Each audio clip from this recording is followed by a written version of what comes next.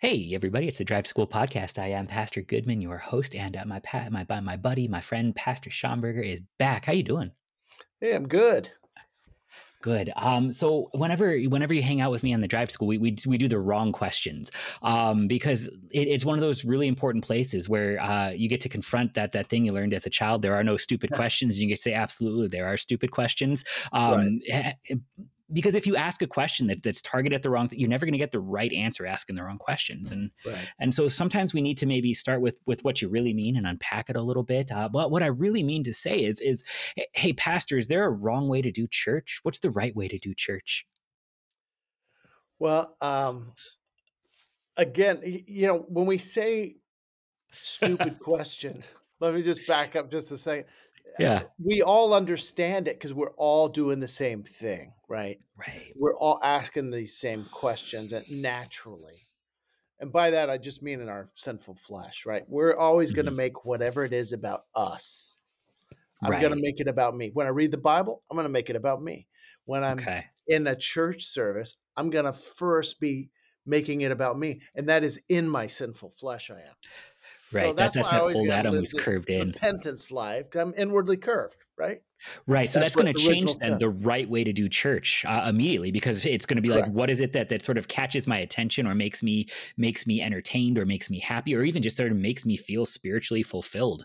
But that might not be the best thing in the world, because the things in the world that feel the best to me, God always says, "Thou shalt not" in front of them. And I don't really know about all that. So help me out then. Well, so doing church, what we need to ask is who's doing the doing Ooh, that's in good. church, meaning who's running things. Yeah.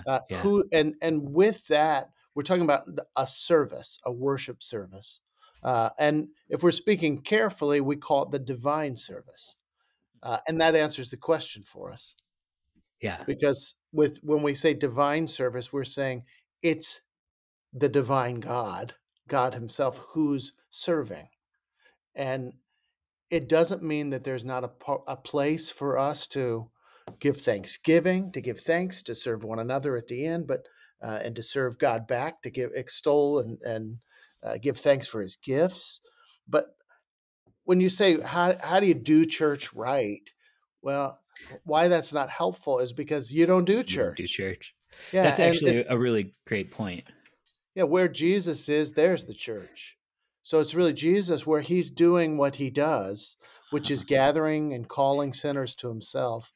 Okay. There's the church. That's how we confess it, because that's how the So I can Scripture gives it say to us. there's a wrong way to do church, because that if I'm going to make it about me and what I'm doing, Yeah, that's wrong. But if it's, I'm saying, is there a right way to do church? Well, you receive at church, and if you're going to make yourself the primary doer, that's going to mess it up. But that's going to change a whole lot of other stuff kind of from there too. Then, because I think everybody sort of has this understanding of what the perfect church service is like. You know what I mean? And when we say what's the right way to do church, I always sort of have, like you said, I have me in mind. I have that yeah, one memory of my first Christmas Eve service as a Christian. I have that memory of chapel in seminary where there's like 400 guys all singing in parts, and the liturgy is done just proper, and I am sure God is pleased. Uh, but it's always about me, isn't it? sure. And I don't know that there's a way for us, while we're in sinful flesh, to get away from that kind of thinking. And on the flip Mhm. side of it, to be fair, there are times where it's like, man, that wasn't that awesome when we. Yeah. Like I think about a couple of higher things conferences, where there's a whole group of people together Mhm. singing, we praise you and acknowledge you, or we're having matins together and hearing this and say, or at Fort Wayne I was thinking of my time in seminary, the chapel, where there's nothing wrong with like sort of saying, weren't these great moments? As long as we don't put the emphasis on the wrong syllable. And Right. we realize that, what? Churches where two or more are gathered, and who's gathering? Jesus is gathering us. Where is He gathering us? To His name. There am I, Matthew 18 says, in their midst. Right. That's how He does church. He calls sinners to the place of His name, which is the certainty, the place of certainty of His promise and His gifts. Right, and there he forgives our sins. There he ties us to life everlasting, and that forgiveness Absolutely. has the very same thing in common with Jesus' presence that makes the whole thing so frustrating, and that I can't see either of them. Like I can't Right. see, the Holy Spirit or the second person of the Trinity present in presence in the supper. I cannot Mhm. see the forgiveness of sins when I look at myself in the mirror. And so I think the things that might be maybe the most helpful are the things that point to the fact that Jesus is present there doing all the work in the first place.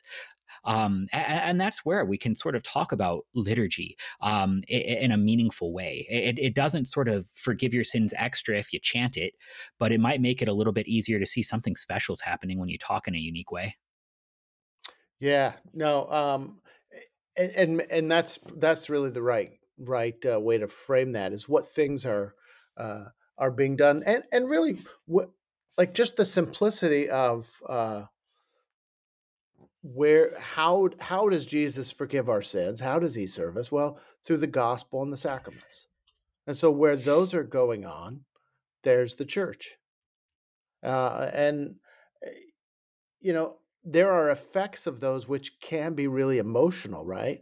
Like you've been at the Lord's table where you're serving, uh, uh, the Lord's body and blood, and you're seeing all these different emotional responses. I think you mentioned one time when you were out here that you like watching that only because it's so encouraging just to see just the different ways that people are being gathered there to the place where Jesus is giving this forgiveness out, handing it out literally, and putting it in people's mouths.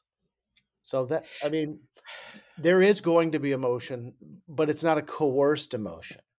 Mhm. You know what I mean?